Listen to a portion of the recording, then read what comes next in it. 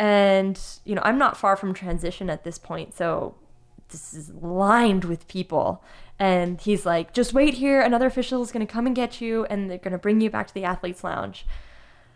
And at that point, I'm just like overcome with emotion, just like, whew. Like, I can't believe that this is happening here. Like, why? Of all places, I've never been lapped in my whole career. And it's happening on the biggest stage in the world when you want to represent your country, like, as best as you can. And,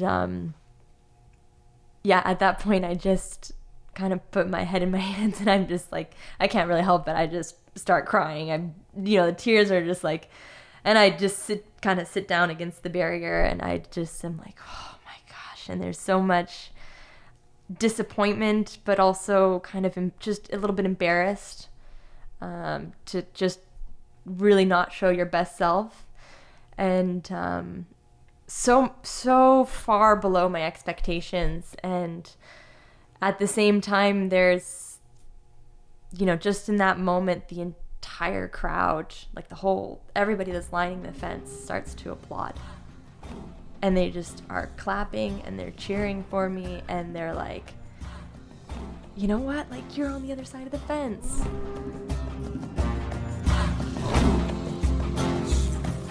That was Claire Michelle, and you are listening to episode 116 of the Yogi Triathlete Podcast. Welcome back to the show. I'm Jess, your host.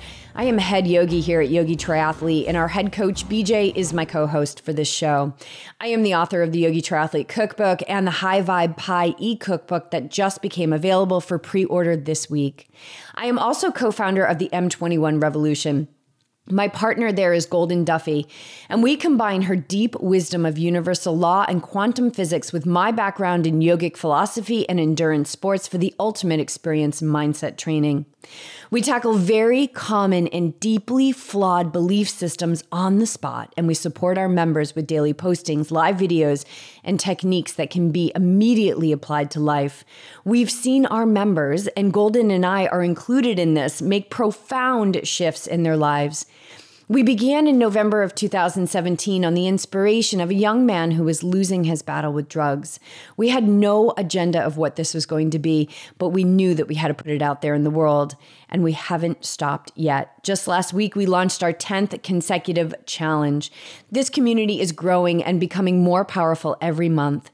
If you are someone who is looking to surround yourself with powerful creators, if you are ready to move out of the belief that some days are good and some days are bad, if you are worried about money, if you are ready to take your sport to the next level, if you are in a job that you don't love, if you are struggling in a relationship, or you just know that there is a better way to live, then join us. There is a link to get more info and sign up in the show notes for this episode at yogitriathlete.com. Check it out and get ready for the ride of your life.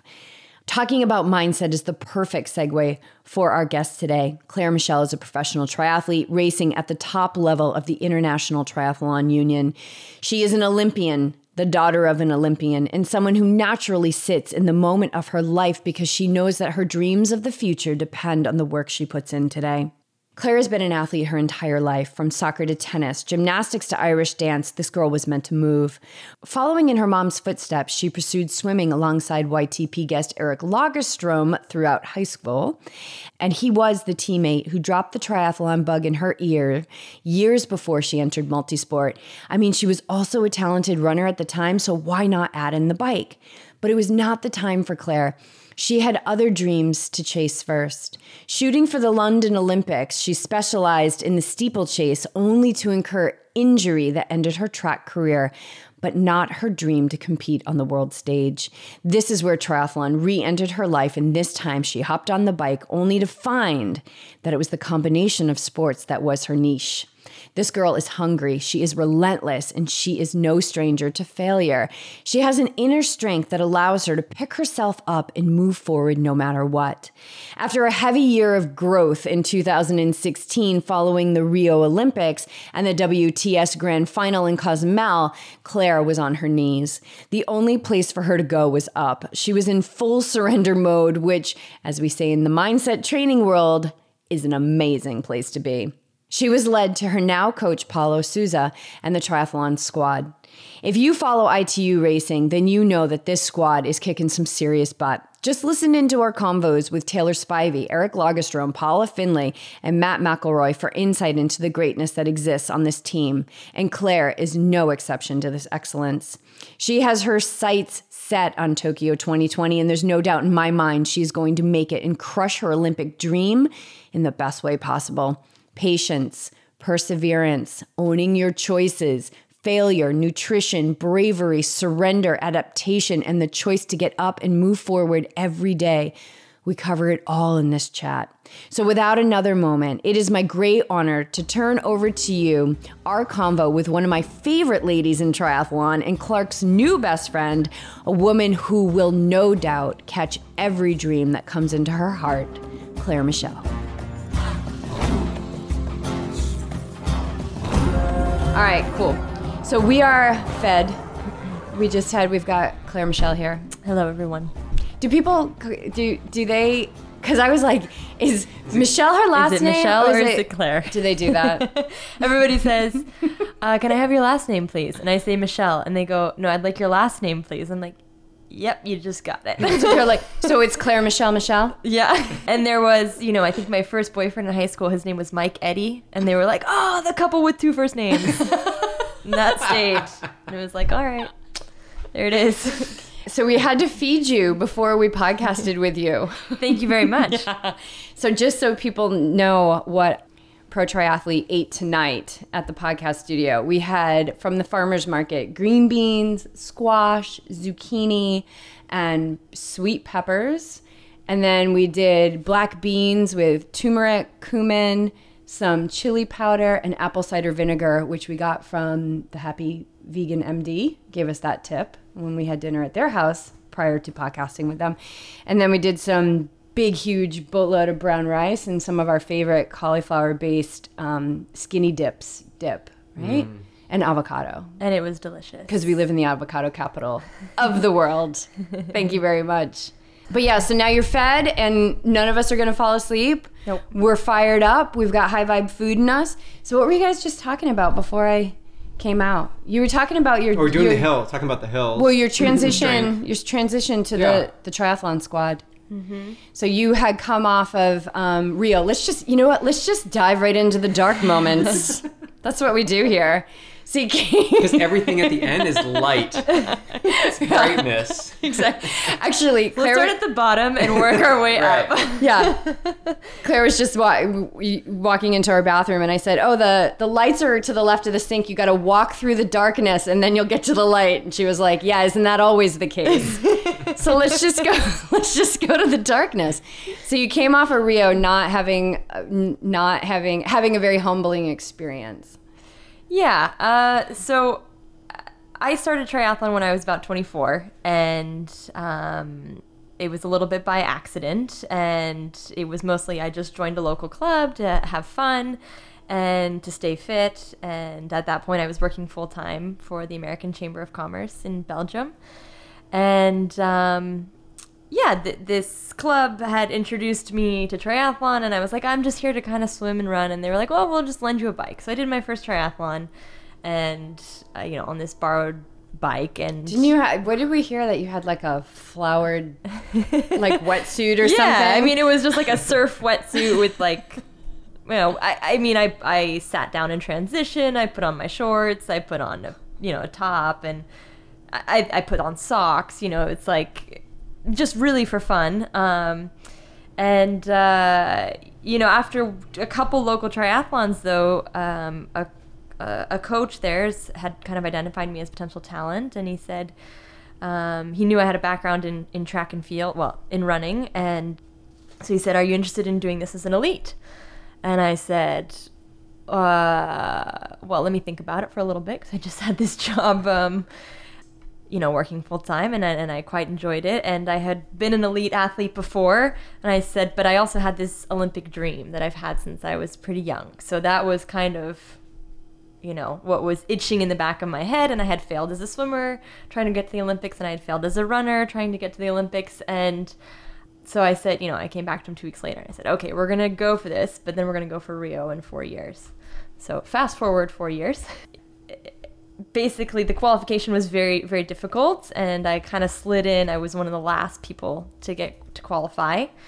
And, you know, so then we fast forward, and I'm on the start line in Copacabana Beach, and there are 55 of some of the world's best that are on the start line. And, you know, they have that ominous boom, boom. Yeah. Boom, boom. What is that called? Music. Not called. Stress. Yes. Yeah. Yeah, but they do this heartbeat like right before the start, you know. And, Right. We've heard the heartbeat. Yeah.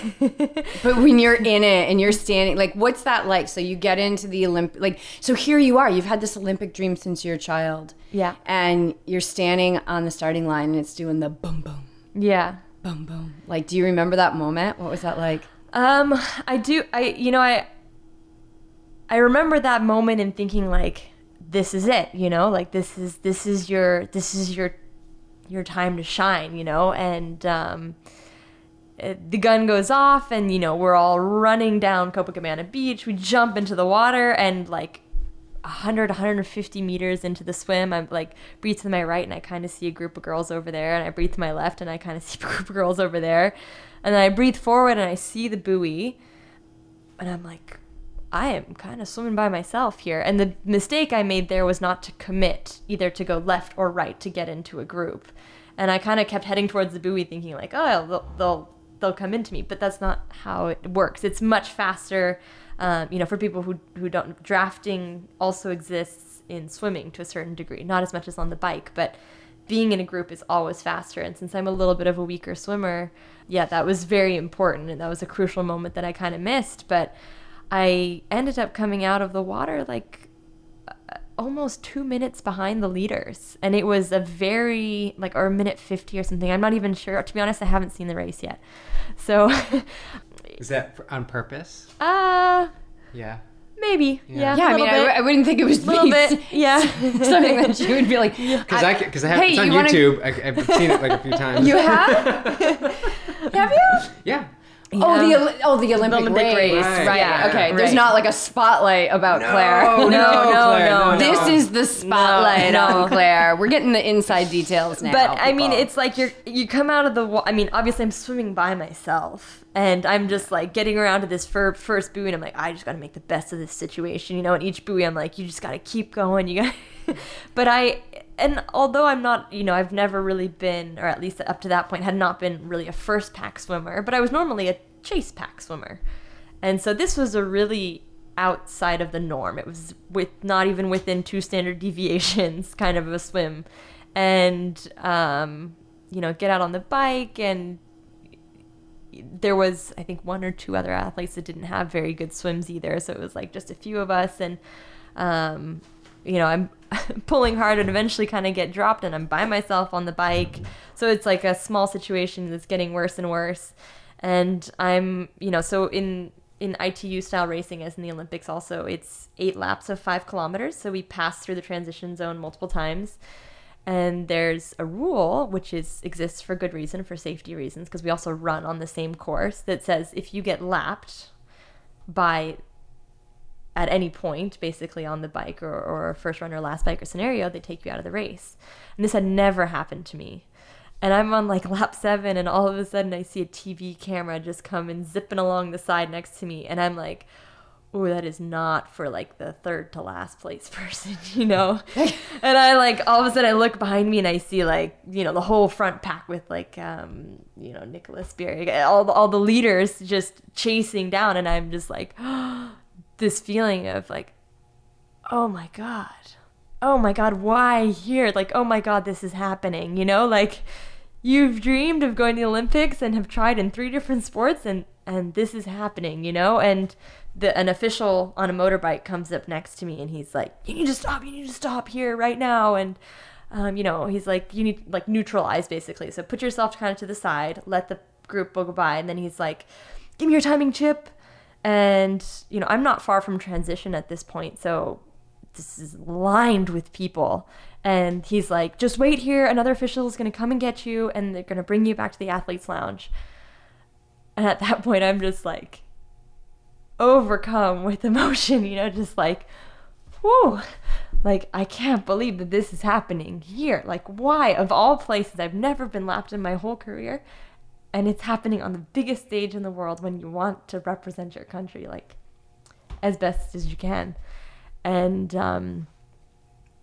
yeah, at that point, I just kind of put my head in my hands, and I'm just like, I can't really help it. I just start crying. The tears are just like, and I just sit down against the barrier, and I just am like, oh, and there's so much disappointment, but also kind of just a little bit embarrassed to just really not show your best self, and so far below my expectations. And at the same time, there's, just in that moment, the entire crowd, like everybody that's lining the fence starts to applaud. And they just are clapping and they're cheering for me, and they're like, you know what? Like, you're on the other side of the fence. Like, yeah, like, obviously it's not a gold medal performance, but it was like one of the most intense paradoxes of emotions that I've ever felt in my sporting career, because you have this really deep disappointment on the one hand that, like, all of this work and this build-up and anticipation has completely not gone the way that you know that you're capable of doing, and on the other hand, this recognition of, like, yeah, you did the best you could today. And that's what it was. And, in that moment, it was also very much like that recognition and that applause. Like, it's, it seems stupid now because it's like, yeah, okay, it could be anything. But that was also very much a reason for me to come back and be like, I'm going to do this better 4 years later. So in this moment of just deep sadness and shock and disappointment and embarrassment and these things that you mentioned, and you've got all this emotion, you get this outpouring of love. Right. Everyone saying, like, you are good enough. Right? Like, right. Feeling probably so what am I even doing here? and everyone, and I love that. That's the human spirit, right? That's compassion. That's like, your suffering is my suffering. Like, people just without a plan, totally naturally coming together to help pick up a sister. Right. And the interesting thing, and this is also what makes the Olympic Games kind of a special event, in my opinion, is like, so the next day after the Olympics, my coach, basically fires me and is like, that was a really abysmal performance. Can't really be associated. The applause stops. And it's like reality hits. Okay. And it's like and there's the world champs in Cozumel 3 weeks later, and it's the grand final, really. It's the kind of the culminating event of the World Triathlon Series. And it happens again. I get lapped out again. And I'm just like, have this, awful swim. And I'm just like fighting to stay in it in the bike. And I'm just like, oh, this season needs to be finished. Be done with. 2016 is over. I'm empty emotionally, physically. I just was like, I'm drained. But, there was nobody there to applaud me getting lapped out in grand final, which is also normal. It was also a part of the course where there was like nobody. But regardless, that was something that was special at the games, that there's a different spirit there. There's a different vibe and atmosphere. And it's just something really unique. And to share that also with like 10,000 other athletes from all over the world is really, it's something else. And it's part of the motivation to go back. And I think it's great. It's at the Olympics, it's greater than the sport, right? We're bringing the world together, all the communities, all the people, all their passions, and all the effort, the grinding, all of that, the wake ups at 4 a.m., like everything. And the Olympics just bring everyone together for a higher purpose, right? Right. And the sport is the celebration. But in Cozumel, which is a celebration for the ITU circuit, right? Right. The championships, like, to go there by yourself, what was it like in the 3 weeks between the Olympics and Cozumel? Were you back into training? Was it just status quo? Like, well, I mean, where was your mindset during like I that said, time?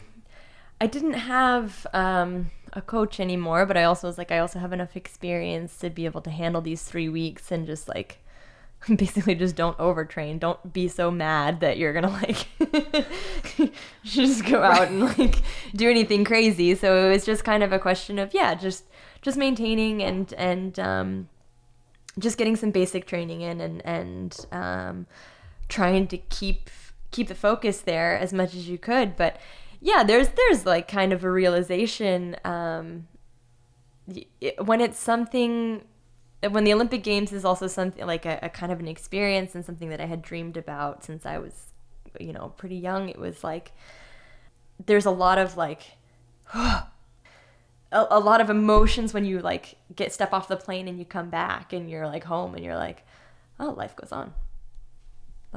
Yeah. But that also, I will say that like having had that experience, I think will help me in the next one, assuming I qualify or hoping I qualify. But when you qualify? Yeah, when I qualify. We only talk about win here. But, it's that kind of realization. It's like, yeah, it's a goal. It gives you direction. It gives you purpose. But it's not the end of the world, like the world keeps spinning the next day, and that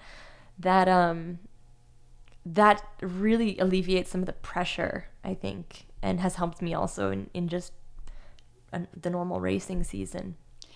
Not everybody is able to adopt that perspective that, when we were talking with Eric Lagerstrom, who you went to high school with, we just found that out.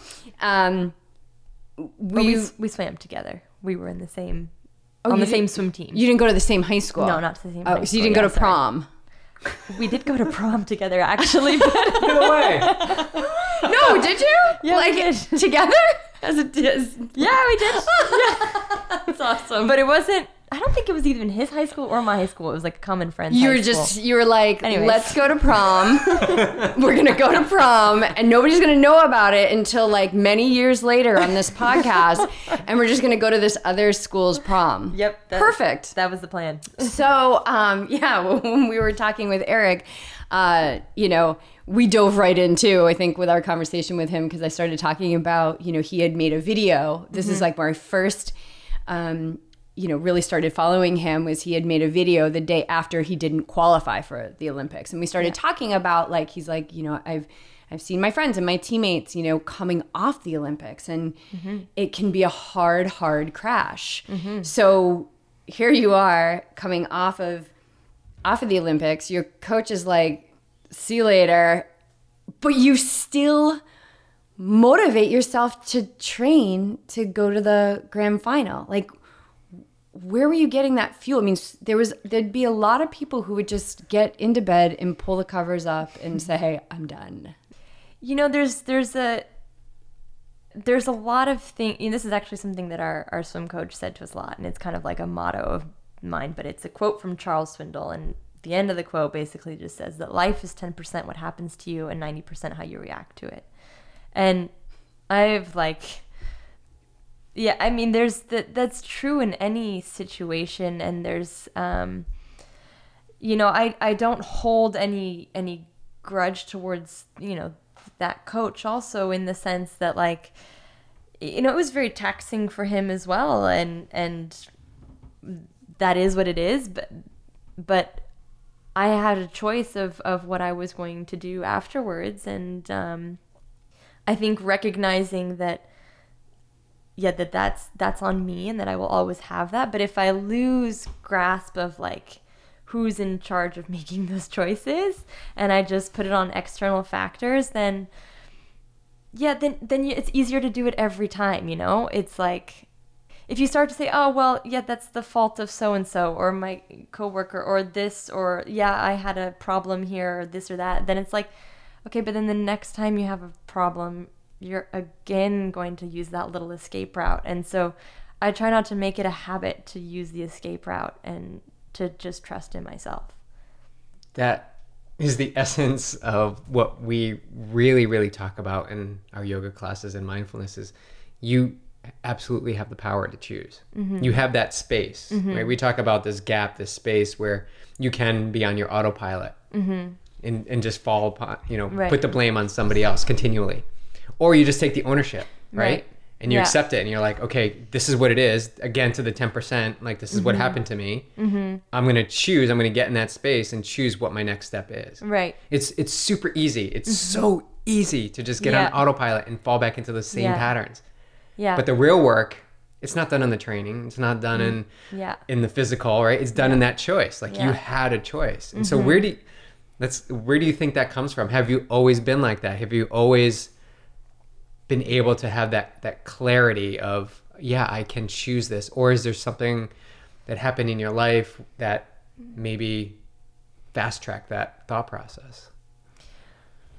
That's a difficult question. I don't know if there's any specific, event or experience that really triggered that. I would say that my parents have also always, I have two sisters and we're all very, very different, but we are all independent and taught that, to take ownership, I think. And, for the kind of short story, when I was about 11 or 12, I was helping my mom clean out the garage and I found an old newspaper clipping. And it was like a photo of her swimming, and it was, she was swimming breaststroke, but it was like no goggles at that time, and like, heads above water because it was illegal to go underwater at that time. And I was like, Mom, where is this from? And she was like, oh, it's from the 1976 Olympic Games. And I was like, oh, you were an Olympian? And she was like, yeah, I competed in the 200 breaststroke and 400 IM. And I was like, well, how come you never told me? And she was like, well, you never asked. And I was like, okay, well, that's fair enough. But I think that the powerful thing in that was like, well, that was also the moment where I was like, well, shoot, if my mom can go to the Olympics, I want to try, because it was like, it wasn't superheroes on TV. It was like my mom who works and cooks and helps clean and takes care of us and drives us to who knows how many after school activities. And so I think that kind of, sport was something that I did since I was a little kid and, along with the other activities, but it was never forced upon me. And it was the responsibility even from young was like, well, if you want to join a swim team, okay, fine, we'll join a swim team, but it was never like, you have to do this, it's like, and I think that what that did also was like motivation came from me versus coming from external factors telling me to do something. And that was really important. And I think that's also probably what helps now because, when you're talking about choices, there was also, I did the self-reflection after the games of like, am I doing this out of habit? Am I doing triathlon because I don't know what else to do or because I like don't want to do something? It was kind of like, no, I'm doing this because I want to do this and because I want to be here and because I believe I can be better and because I want to see, to where I can push myself and to what level I can bring myself. And that was, I think, true back when I was, running or back when I was swimming or the other sports I did as a kid. So yeah, and some people they just come into the world with it. You came into the world, BJ, with certain things like this kind of never give up piece, and I came in with certain things, but what you describe when you say, I'm not upset with that coach, right? So there's forgiveness there, and so like forgiveness is about the future. It's not about the past. It has nothing to do with the past. It's, are you going to be able to move forward, or are you going to drag this heavy trailer of just crap that weighs you down? Right. And, this ownership of choices. And I grew up in a very similar way, like very much ownership of choices. And, I was always told that I could do whatever. I could do whatever and be whatever I wanted to be. And I still believe that to this day. And when we can own our choices, and I think it brings clarity to not having to look back, like when you're just really owning your choice and you're reflecting and you're saying, why am I doing this? Questioning everything, not just doing things because you always do them. You move through the world in a very powerful way. When we point the finger, we become victims. Yeah. It's their fault. This happened to me at work. I have to stay in this job. My husband did this to me. My child did this to me. Whatever it may be, my wife did this to me. There's no power there. And with what you do and what you pursue, because there's so much unknown, like nothing on paper said that you were going to get lapped in Rio. And then again at the grand final, oh my God, talk about, there was some residue there. There was the universe was like, there's some unfinished business. We got to get this girl lapped out again. And then, but I think you're prepping for a really good Tokyo, my personal vision that I see for you. Yeah, just this ownership of what we do and the actions that we take, and getting into that space, and just the first step being, how are we moving through the world? Are we questioning what we do? And when we start to question what we do, then I think we get to ask the question, like, is what I do I love it? Does it fill me up? Like, does it make me feel alive? Because, we know that, it's in an instant we can be pulled off of this earth. In an instant. So why would we live anywhere else but right here, right now? And certainly not in the past having regrets. Or you just move forward, you pick yourself up. And we were talking before we put the microphones on about like the unknown and what the life after triathlon, and like, should you be preparing for that now? Like your dad had sent you an article about, life after triathlon, which is super sweet. My dad would do the same exact thing. But it's like just living for this now moment and being the best that you can be and following your heart. And where was I going with that? Oh, I know. You were saying I failed so many times, like, because we were saying, like, what happens after triathlon, just kind of having that conversation, entertaining that idea. And you were like, but I'll be fine. Like, that you're going to be fine. Like, I always know that no matter what. And, no matter what shitstorm is raining down on me in my life, I always know that I'm going to be okay when I get to the other side of it. And you said that, I failed so many times that, like, I know that I can pick myself up. Right. You were a steeplechaser. And did you go to London? No, so I ran for the University of Oregon, and I was chasing the international standard to qualify for London. And so after graduating, it was in 2011, I moved back to Belgium. I didn't have, now I'm a dual citizen, but I didn't have U.S. citizenship at the time. So was trying to hit the standard for London, and kind of, again, put aside a job offer to the dismay of my parents, maybe. Moved across the country, across the world, I guess, across the pond, and just really went all in, trying to hit this standard. And at the first meet of the year, ended up with a double stress fracture in both tibias. And I'd had a lot of injuries also in throughout, like, track and field and cross country, and so I was kind of a little bit fed up with that. And it was, there was no more. I just thought, injury, maybe the body is just telling me it is not track and field. And so that's kind of when I started looking for work, and I started working full time. But yeah, I'll be honest that, like, when I got the diagnosis from the doctor and stuff, it was like, maybe 6 months before the Games of London, and it was like, well, that was my last chance, No, even less. It was 3 or 4 months before. And I just was like, you know what? I had a little pity party for about a week.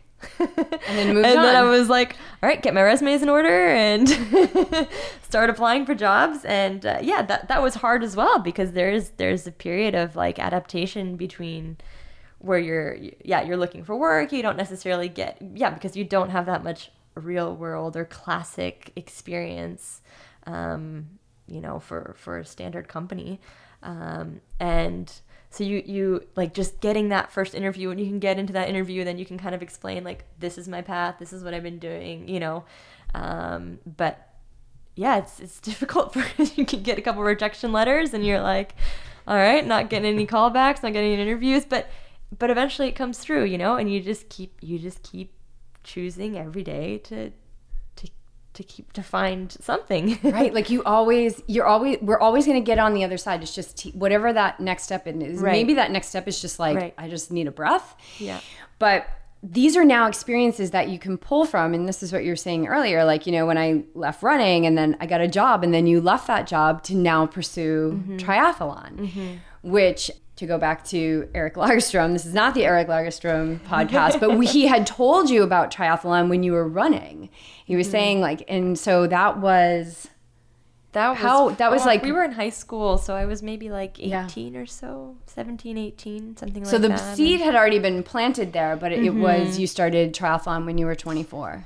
Well, I think, yeah, since I ran through college and, you know, it was a college scholarship also that was attractive for that as well. And to be honest, I did swim team from 12 to 18, but I was never a very good swimmer. So I was also like, I put a lot of hours in and a lot of effort into swimming, and just didn't progress. And I would run like once or twice a week and be winning these like races and state championships. And I was just like, well, that's not fair. I'm not putting as much effort into this. But it was clear that there was like, so that's kind of what led me towards college running. And but then in the end, it's turned out that it's the combination that was really waiting for you. Been my niche. And I maybe regret not swimming as much through college, so having that like 5-year break.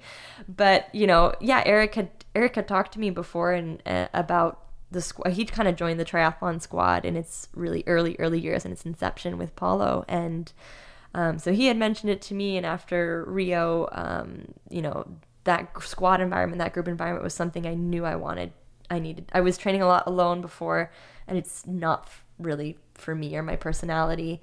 And I think I benefit a lot also from training with others and feed off of their experience and their energy. And so, I just had been in contact with a couple different groups and been in touch with Paulo. He was like, come down, visit. We were based in Poway at the time. So cut my vacation a few days short and came to Poway and visit. And he talked to me a lot about commitment, and he talked a lot about kind of creating an environment. And I was like, I didn't tell him this the first time, but I was like, yeah, this is the place for me, you know? And still like went home, thought about it a little bit, tried to get my fiance on board as well. And, you know, fortunately he was super supportive of it. He was just like, yeah, Claire, you can be like, you got to pursue this, you know? And which was huge also, huge in terms of support. And so joined the squad in December of 2016, and it's been going really well overall. Yeah. So how have things progressed? Like when you got here, did he throw you into a sport to like immerse you? Did like, obviously he was evaluating when you were down here and seeing what, you know, where your opportunities for growth were and things like that. So how did that shake down when you arrived? I mean, I don't think Paulo did too much explaining really, and he just kind of lets you learn by doing. And that's so. Let you have your own experience, right? Each one of you have your own experience, right? Yeah, and I think he's actually quite perceptive. It can seem sometimes like frustrating at times because he's not going to give you necessarily sympathy. You know, when you're like struggling through something, he'll just like let you struggle, and right. Which is but that's growth. Every great teacher is going to let you struggle. Yeah. Like every solid relationship is going to let, like both BJ and I have let each other struggle, like been in the suffering. And that is a great teacher to allow you to just suffer and not save you. Yeah. Because it's gonna build, you're going to up level. You're going Right. to grow from it. You know, Yeah. you're either going to grow from it or you're going to be like, I'm gonna fall going apart back from to it. Yeah. Belgium and I'm going to get a full-time job and I'm done. But you had that connection when you met. You had that. You felt like when you saw the vibe, you were like, "This is." Well, I think This is for me. I also came from a program where I was mostly alone and training a lot on my own, and like I had a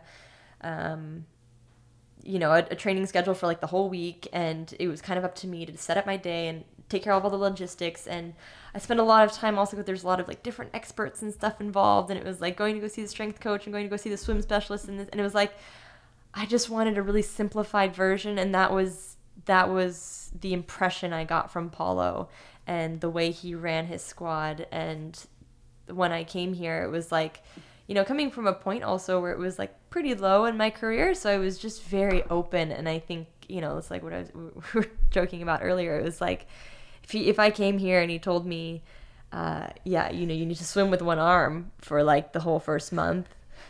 Turns out that was more of like double pull buoy, but you know, if he had, and I would have been like, okay, yeah, like this is gonna help. So there was, I think, a lot of trust in that, and I think a lot in, you know, just when you create an environment around you, or you let some, you know, I think I'd given a lot of trust into him also to create the environment that was working. And when you trust that environment, it's like so much easier for the day to day, you know, because it's like you don't have to deal with all these extraneous factors or like, oh, how am I going to do this? Or how am I, it's like, no, you just like, you get your email at, you know, 6 p.m. at night, says be at the pool at 8, bike at 11, run at 4. And you don't know what the contents are going to be. You just need to show up ready. So and awesome. it's like, yeah, that's kind of true for life. Yeah, You know? it removes the element. Show up ready. Yes, it removes the element of going and worrying about what the workout's going to be, Right. or saving yourself, knowing like, okay, Friday's workout's really tough. So Thursday's work, I'm just gonna go in and just do it Yeah. and be okay, because I know Friday's the tough. Right. It doesn't matter. No.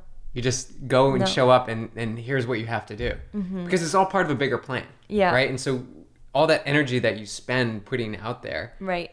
could be better spent with the presence and focus in that session, in that swim session, in the bike session, in the run session. All of your focus, all of your awareness goes right into that. Yeah. All of your faith goes into this program. And that's what I believe too as a coach. Like going too far out, I can't say how you're going to feel Right. on Of course not. tomorrow. I can't say how you're going to feel on Sunday. Yeah. So when you get these plans, if you have like a month plan or even a week plan, how am I going to know what you're going to feel like? What if you feel great and you've got a day off? What if Yeah. you feel amazing Yeah. and it says day off? Yeah. Wow, like let's capitalize on this. And so that's the presence and focus. And it sounds like you're all in for that. Like Right. you just show up. This is the workout that needs to get done. Like today you guys had 8 by 2 minute hills. Like Yeah. maybe you didn't want to do it, maybe you did, but it was like you just showed up and you did it, right? Yeah.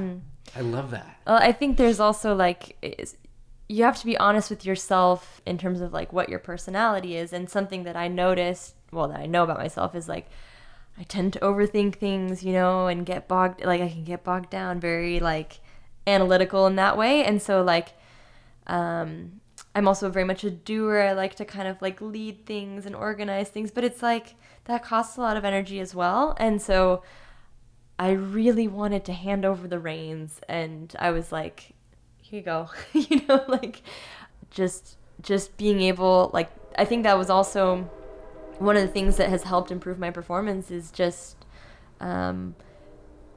my general training environment is a lot less stressful and costs me a lot less mental energy than it used to.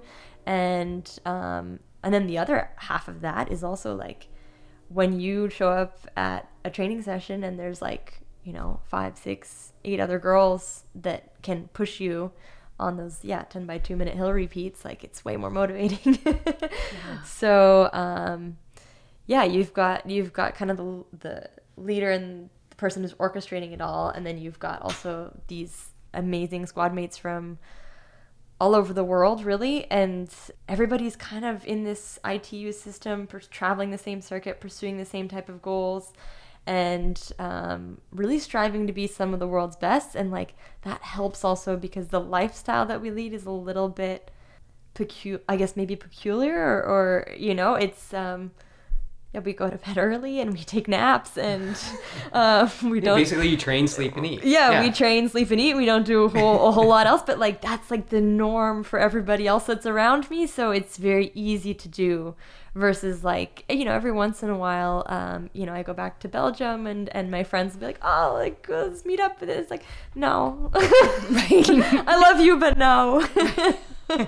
You have to have this, you're in this like social coma. But if everybody's in the social coma, then you've got community. Yeah. And so what you did when you went to Palo, so you were just stripped down, right? So life kind of brought you to your knees. And getting brought to your knee, like it's going to happen to all of us, right? We're all playing this game of life. And I remember not too long ago, maybe like a year ago or so, and I was crossing the 101 out here from the beach, and I was just having a really heavy day. Like, do we continue with Yogi Triathlete? Do we not continue? Like, is it going to come? Like, can I pay the rent? Like, and I remember having this moment and thinking about how exhausting it was to keep thinking about this. And I just looked up and I was like, you know what? I'm good. I'm done. I'm done trying to make something happen. So all the will that I have, I'm just handing it over to you, right? And I'm like walking across the street just saying this. I'm like, I'm just handing it over to you. And I will go and I will do whatever you ask, and whatever hits my heart, and wherever it leads me, I will go. And things started to shift because I wasn't feeling like, oh, I had to do it all, or I was overthinking it, or, you know, is it the right thing? And there is a time to question. There's a time to reflect and question. But when you're, you know, you were at that place where you were like, all right, I'll swim with one arm for a month. Like, I love that. I don't care what it is. Like, I'm just ready to surrender. And I was ready to surrender. And when you can, you know, why are you with a coach anyway? You know, like, you're with a coach because you trust them. You see that they're creating greatness through their athletes. So to start to get involved in it, and it's like, well, what's the like, could you imagine being like, Paulo, what's the purpose of this? Why do we have to do 10? What's the purpose? Like, explain to me what muscles are actually being right, used. exactly. Like, what's the benefit of this? Just do the workout. Right. Because all of that is just your mind wanting. Yeah. It's just your mind wanting. Yeah. And when we can stop, when we can get, like, just surrender, which is what you did, which is what I did that day, when we can surrender, we release ourselves from this weight of having to become. Yeah. Just allow the process to unfold. Do the workout, show up, be ready, like you said. So you've been with him now for about a year and a half. So let's talk about your season this season, because you've had some pretty good results this season. Yokohama, right? It was Yokohama. You got 5th. And the thing that I love, you did a post after Yokohama, which was like the best. And I think BJ has actually referenced this with his athletes. And I've definitely referenced this with the athletes that I work with on their mindset training, because I get a lot of people who they overanalyze and, you know, and they're just, their mind's going crazy. And what they don't realize is that, well, they probably do realize at this point that they're wasting a whole bunch of energy. Yeah. So I get this question a lot, like, so when exactly am I, you know, how long is it going to take for me to be mindful? Like, how long is it going to take for me to be able to be in the present moment and stay focused in the present moment for an Ironman? So you had done a post after Yokohama, you were like 5th place, like my highest ranking yet at a WTS race, right? It only took me 4 years to get from 6th to 5th, right? There's so much, and that's reality, right? But there's so much patience in there. So like, to get from 6th to 5th at your level can take years. Yeah. Right? Right. So what have you learned about patience and perseverance? Because those two things go hand in hand. I think, you know, one of the particularities of triathlon is that, you know, it's the combination of 3 disciplines, and in the ITU, with it being draft legal, the race circumstances you can have improvement, for instance, in your bike, but if you've had a little bit worse swim, like, you're going to maybe be in a different pack, and maybe your run is improving and your bike is improved, but like maybe the bike was worse, so your legs were completely dead just to hang on the bike. So there's a lot of different factors going on, and the biggest difference, for instance, between that 6th and that 5th was that I controlled the outcome of the 5th versus the 6th. I was playing on the circumstances played to me. And that 6th place was, very early in my career, and I didn't have a very good swim. Chase pack, like this 3rd pack came to the 2nd pack came to the 1st pack. It became basically a 10K run. And I was like, whoa, this is the first time I'm in the lead. Like, this is back in 2014. I was like, I was in 3rd until like the last 1K, and then I just really ran out of steam and ended up 6th, which was, at that time was still very, very good, but it was like more out of the circumstances versus here. What I'm learning is that, like, you talked about like, when will I be mindful or when will I be proficient? It's like, no, every single starting line I have to repeat that every single time, and to the best that I can to stay focused as much as I can on, having the best swim possible, basically doing a swim race. And if the swim race, then I can do a bike race. And then after the bike race, I can do a run race. And really breaking it up into these like micro steps. And the reason why that requires patience and perseverance is because there are so many pieces, and to put them together every time is really difficult. It's like a really hard jigsaw puzzle. Yeah. But the problem is that like a really hard, what do you call this? A Rubik's Cube? Right. But like every start line, somebody's mixed up the Rubik's Cube again, Almost. It's like, all right, I'm going to keep putting the pieces back together. But like the more you do a Rubik's Cube, the faster you are at putting the pieces back together, like the better you are at it.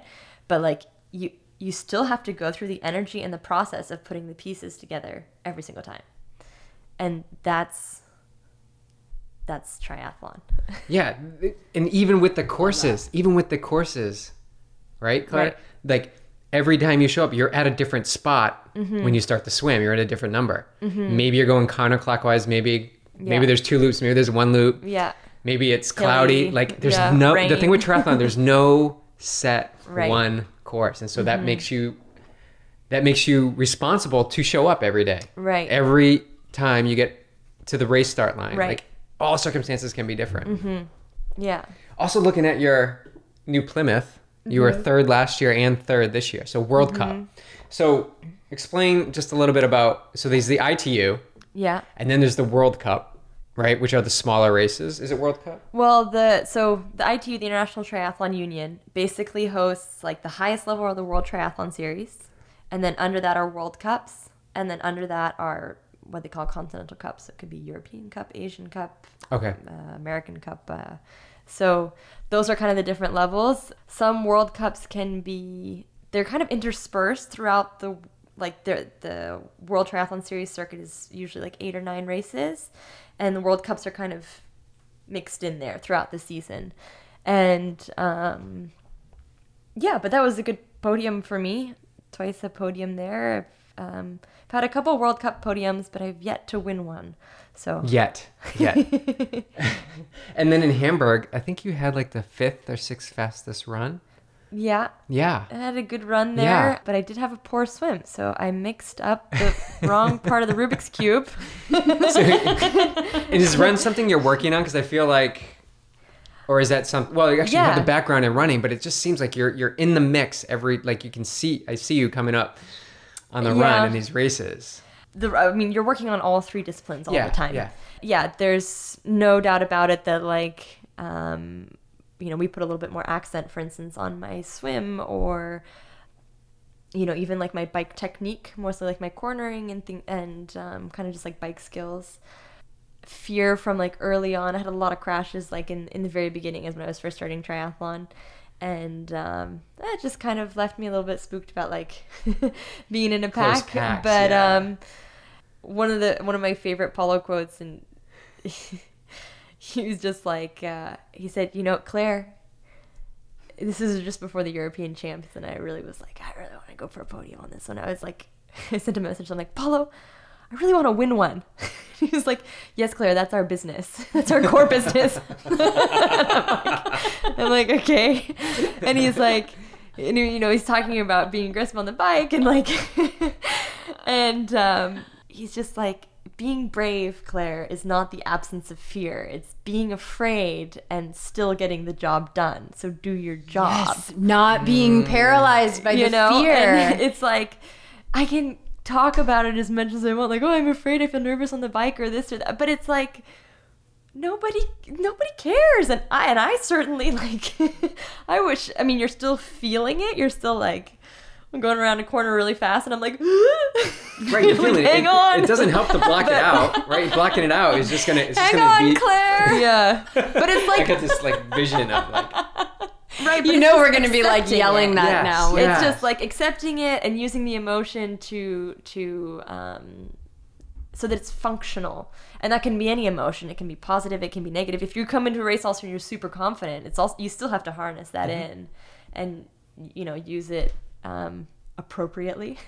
But the same thing, if you're nervous, if you're scared, if you are feeling fearful, it's like just that's one of the things that he's like, be brave, So.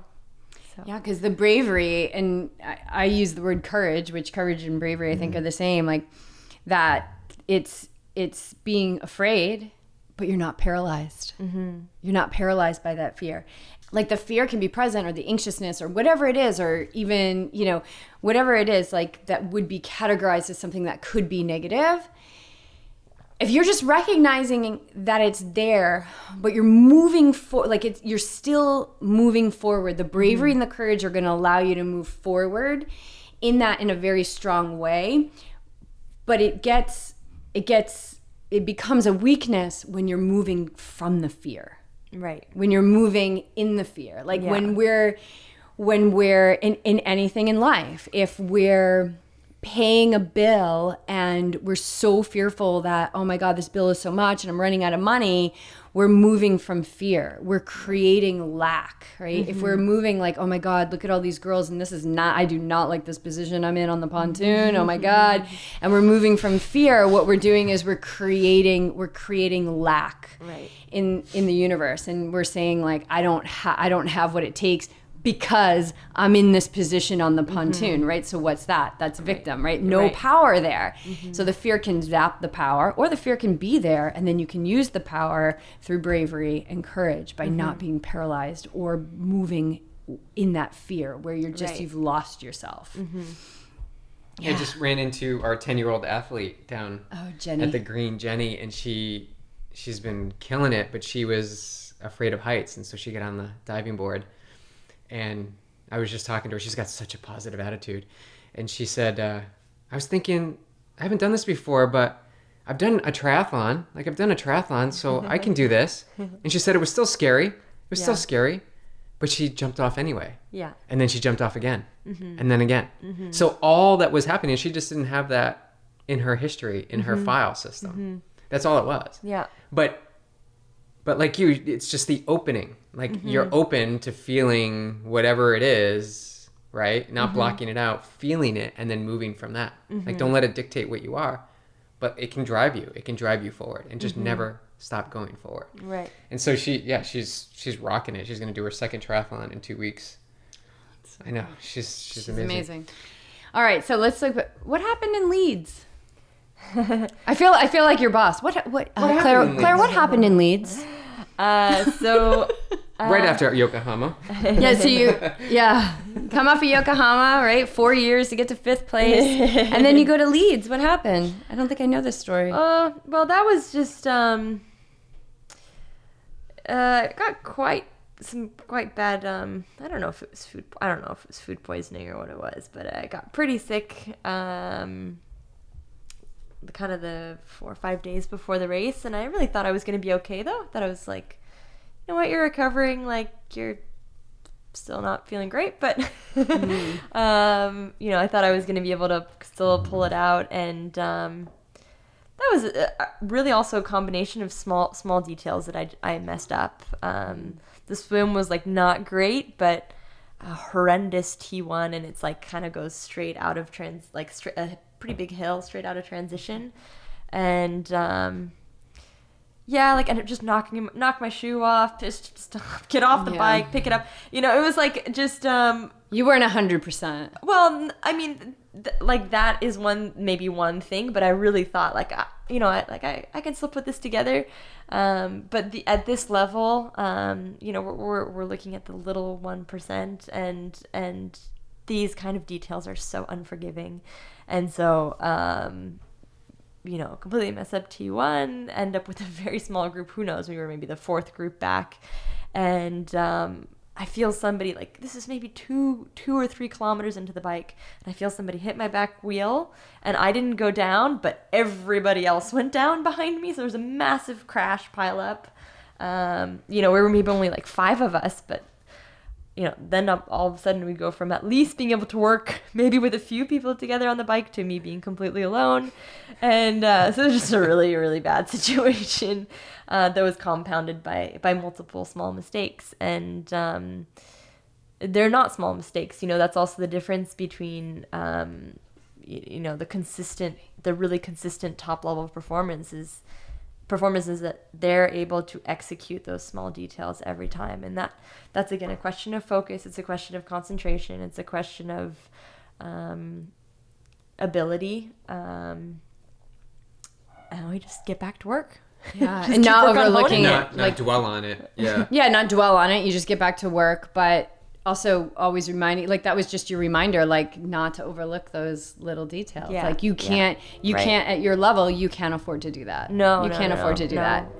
And you know, when you look at, like, I remember watching Jan Frodeno at the beginning of Oceanside 70.3, just so meticulous, so focused. Right. You know, people are around him and they're like, you know, staring at him and everything, but he's just so meticulous. Right. Like doing his checkpoints and all those tiny little details, you know, checking the screws. That woman who just won in Hamburg, Cassandre Beaugrand, yeah. Like her focus on the run. I don't know if you've seen the replay of that, but she was just like looking down the whole time.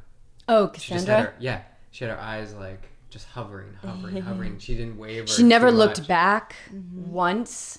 She was really focused. It was really a beautiful thing to see. And then, of course, we watched the next day with the mixed relay, and she was on the swimming beach. She's like, oh my God, she swims beautifully too. Like, she just her arm was like, perfect in. Like, oh, she can swim too. I know. Yeah, it was an interesting. It was really awesome to watch that happen. Really, really cool for her to see that happen. So, you know, I thought you were having a good season. What do you think about this season? How are you feeling about where you are and where you're going? Well, there's still definitely been good progress, and but it's been a little bit of a mixed bag, you know. The first race in Abu Dhabi was also a bit special. Like, there were a lot of crashes. So there was a lot of it was really difficult conditions, and New Plymouth was better to be on the podium, but you know, and Yokohama went pretty well. And, you know, the interesting thing also before Yokohama is, like, I felt like crap. Just felt like absolute garbage. And that's, you know, again, one of those reminders. It's just, like, I was proud of that race also for, like, still getting the job done and kind of executing despite whatever, you know, however you're feeling. And and you weren't running alone. You were running with some girls. Like, you earned that 5th place. Yeah. For sure. Yeah. And, I think, you know, the Leeds was obviously dropping out of any race is always very disappointing. But I think that would have just like kind of run me into the ground. Also, just like health was not there for that one. And you know, here in Hamburg, it was like I could feel that the bike felt good, the run felt good. The 2 big problems there were just a pretty poor swim, and it's also again about like awareness and being sure that you're always on feet as much as possible, and you know, kind of seeing those key moments to get around buoys. And then I really messed up my second transition as well, and that's probably why I ran so fast. Is like just like for once was into transition well and couldn't get my shoe on and like fumbling with my shoe, you know, and we were on training camp in St. Moritz. We must have done 30 transitions there, you know, and like never had a problem. But like race day comes and, you know, and that's the thing is still being able to get the job done in the moment when the pressure's on and everything like that. And, you know, we were talking about a catastrophic T1 in Leeds as well. And I did it 3 times. They were like, you can do it 3 times. So in the warm-up, it was like, got my shoes on, jumped on my bike right away. 2nd time, no problem. 3rd time, no problem. And I was like, all right, I got this. I'm not going to overthink it. And then, of course, you do it in the race. And then real time, not so good. Not so good. Yeah, I mean, anything can happen. Anything can happen in any moment. Yeah. So what's next? Edmonton? So next will be Edmonton, and there's also a mixed team relay there, so that's exciting. And then I'll head back to Europe for the European Championships. And then we're still deciding on whether or not I will do the Montreal World Series. So that it's a little bit more travel than I'd like to do because the grand final is then in September in Gold Coast. Yeah. Nice. And so that's a big travel, and the race calendar is already very full, but you got to leave time for training. Yeah. So to give people an idea of like, how much are you, like when it's all said and done in 2018, how many races will you have under your belt?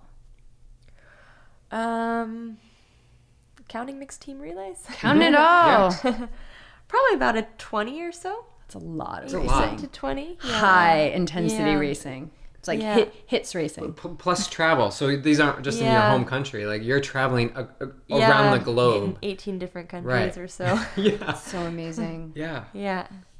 Yeah, I mean, especially some of the longer travel in the beginning, you know, like going to Abu Dhabi and then coming back to California, then to New Zealand and back to California. And then, yeah, it's a lot of traveling, but it's also, I don't make the calendar, I just follow it. Yeah, exactly. You Right. don't overthink it. Just show up when you're going to be in Abu Dhabi on this date. And so as somebody who travels around the world, and how do you navigate the food situation? Like you're in different countries, and you know, how are you able to get, so how are you navigating like the pre-race meals and things like that? Are you have this one thing that you need to eat before a race? And what are you using when you're racing, or do you even use anything when you race? In terms of the food around the world, I would just say it's like, for the most part, you can kind of find what you're looking for in most places. If I can get to somewhere where I have a kitchen or a homestay, that's ideal because you usually have just access to a lot more things, whereas you have a lot less control if you're in a restaurant all the time. So I try to avoid that. And then I usually like a pre-race meal, you know, bananas, oats, things like that. I travel with usually myself. So there's always like kind of basic staples that I'm going to keep with me. But most of that stuff I can also find kind of all over the place. And yeah, I just have irritable bowel syndrome, so I just need to be a little bit careful about what I eat. And so I follow what they call the FODMAP diet, which is an acronym for fermentables, monosaccharides, and polyols, which basically just limits me in terms of like, I kind of am on the anything with O's, so low lactose, low glucose, low fructose actually, low gluten. Those are the kind of things that I try to avoid. So I do a lot of rice. I do a lot of very just like simple foods, a lot of sweet potatoes. And I kind of learned what works and what doesn't work and I think that's very personal. But for the most part, I don't really follow any kind of, I just have like 3 basic guidelines, basically. So the first is eat a rainbow every day. And so Mother Nature is really good at putting a lot of vitamins and minerals in all of our food. And we don't need to know why cherry tomato is red. But as long as you're getting all your colors, then you're probably good. And the second is with regards to protein intake. The fewer the legs, the leaner the meat. So I take something with no legs, like beans, eggs, lentils, over fish. But I would take fish over maybe chicken, and I would take chicken over something with 4 legs. So Never heard that. I like that. Yeah. So and the third rule is also really simple, but keeps things in check, and that's everything is permitted, but everything in moderation. So if I want to have a little piece of, dark Belgian chocolate, I'm gonna let myself have a piece of dark Belgian chocolate. Yeah. We have some dark chocolate almonds. We'll have to pull some of that But out. it's like just try not to eat the whole bar in one sitting. Right. So that's it. It's just a little bit of portion control, I guess. But that also I think sometimes you see people it can also be a lot of mental energy and draining thinking about that. And it's like, just keep it simple. Just keep it simple. Don't overthink it, right? Don't overthink it. And with regards to even the first rule about rainbows or whatever, it's just, if I say eat a rainbow every day, I'm not talking about M&Ms, or Skittles. I'm talking about I'm so glad you clarified a natural rainbow that For those that thought of Skittles, hey, but kids say that a lot, If I go Fruit Loops. if I go talk to a school and they ask me what'd you eat, and I tell them I eat a rainbow every day, and they're like, what do you eat that's blue, like blueberries, eggplant, and they're like, oh yeah, okay, didn't think about that. Love it. So Well, I just want to know, with all the working out you're doing, and a lot of our listeners are athletes and are in the grind, this is the summer season. Mm-hmm. You look at your plan, you've got this workout to do, you're not feeling it. How do you approach a session when the doubt creeps in and you're like, okay, I've got, let's just say 10 2-minute hill repeats today. Like my legs are toast. Mm-hmm. How do you approach that next session? Is it all or nothing? Like, okay, I need a rest day and I'm not going to do this. Is it, I just want to start and get out on the bike and just see what happens? Or like how do you process those situations? I think a lot of athletes fall into one of those two categories. I think they would rather not do anything than do something. Mm-hmm. Others maybe just want to start with something. But how do you approach that when you're just you're in it and you have to do this session? Well, I think there's two things to distinguish here, and the first is I do this professionally, so I do this full time, and sometimes barring injury or anything like that aside, not doing a session is like skipping a meeting at work. It's kind of like, eh. So what I would say is, if I'm really struggling with or really tired, there's first of all the distinction to make, and that takes a little bit of honesty on yourself of am I really tired, and do I risk putting myself into some kind of an injury or an illness? And those are red flags that are okay, those need to be mentioned to a coach. That maybe is going to lead more towards a day off. For the most part, get your foot out the door and just one little bit at a time. And, I was just yesterday I think just yesterday we had a really hard swim set and I was really struggling. It was probably one of the harder swim sets I'd done in a while, and some of the slower, it was not coming together. So these 200 meters hard got broken up into 2x100 in my head, and then it got broken up into 50s, and all of a sudden it was just get to the other side, and it's 125 meter or 125 yard at a time. And sometimes you just got to do really, really small things, but usually if you break it up small enough, then you can do the whole, or certainly a portion. Certainly a portion. And just with a little, I think that can be very overwhelming for a lot of people, is when you think oh my gosh, it's, imagine if I was thinking about Tokyo, for instance, gives me direction, but it only gives me direction for what I'm doing today. And I can't think about all of the swim trainings I'm going to have to do, or all of the bike sessions, or all of the run sessions between now and 2020. No, it's little bit at a time. And I think that's just human also. We're better with small. Well, it's the only thing, it's what we've got in front of us is what we've got. So when we get really overwhelmed, when we're thinking about, oh my God, everything I'm going to have to do to get to this race or to get to the Olympics, and It's unmanageable. It's unmanageable because it's based on a time that doesn't even exist. It's completely, how can you cope with that? Right? It's too much future and not enough presence. And so just hold the vision. God damn, hold that vision, girl. But just get back to whatever's at hand. Right. That's the paradox of it all, you know, Right. is like, how do you couple that? Of course, it's fine to have goals, but those give you a direction so that you know which kind of road to take. But then you and I gotta think checking in build with the that road. direction is something I'm discovering. It's just like, just start moving. Like this whole week, there's like sessions I haven't wanted to get out the door. But once I get out and I'm 3 miles in Clark's up and I'm into a run, like all of a sudden it's like, okay, you can do this. Whereas if I would have stopped, and I had a swim set not too long ago where I was just like, I don't know if I'm going to do 3100s. Maybe I'll just do one. Maybe I won't do any. And then I did one, and then I did a second one. And I'm like, okay, now I'm just going to wait till I break and I'm not going to hit the time. Yeah. And if I had listened to my thoughts the night previous, I don't think I could ever do that swim set. But what happened was I just kept inching closer to that line and never went over it. Right? So what you said, just start, just get out the door, like get out. It doesn't matter if you do whatever, just start. Yeah. I think that's a huge piece. Yeah, and just keep moving forward. It becomes a routine also, you know. There was like a girl on the triathlon squad in Belgium. She said, I'm really not motivated to run. I said, you know, just practice tying your shoes. Just like, even if you don't leave, just put on a run outfit and shoes and then see what happens. Like, you're already more likely to go out the door. And just keep, if you get home from work, just put yourself in your run outfit. Even if you just hang around the house.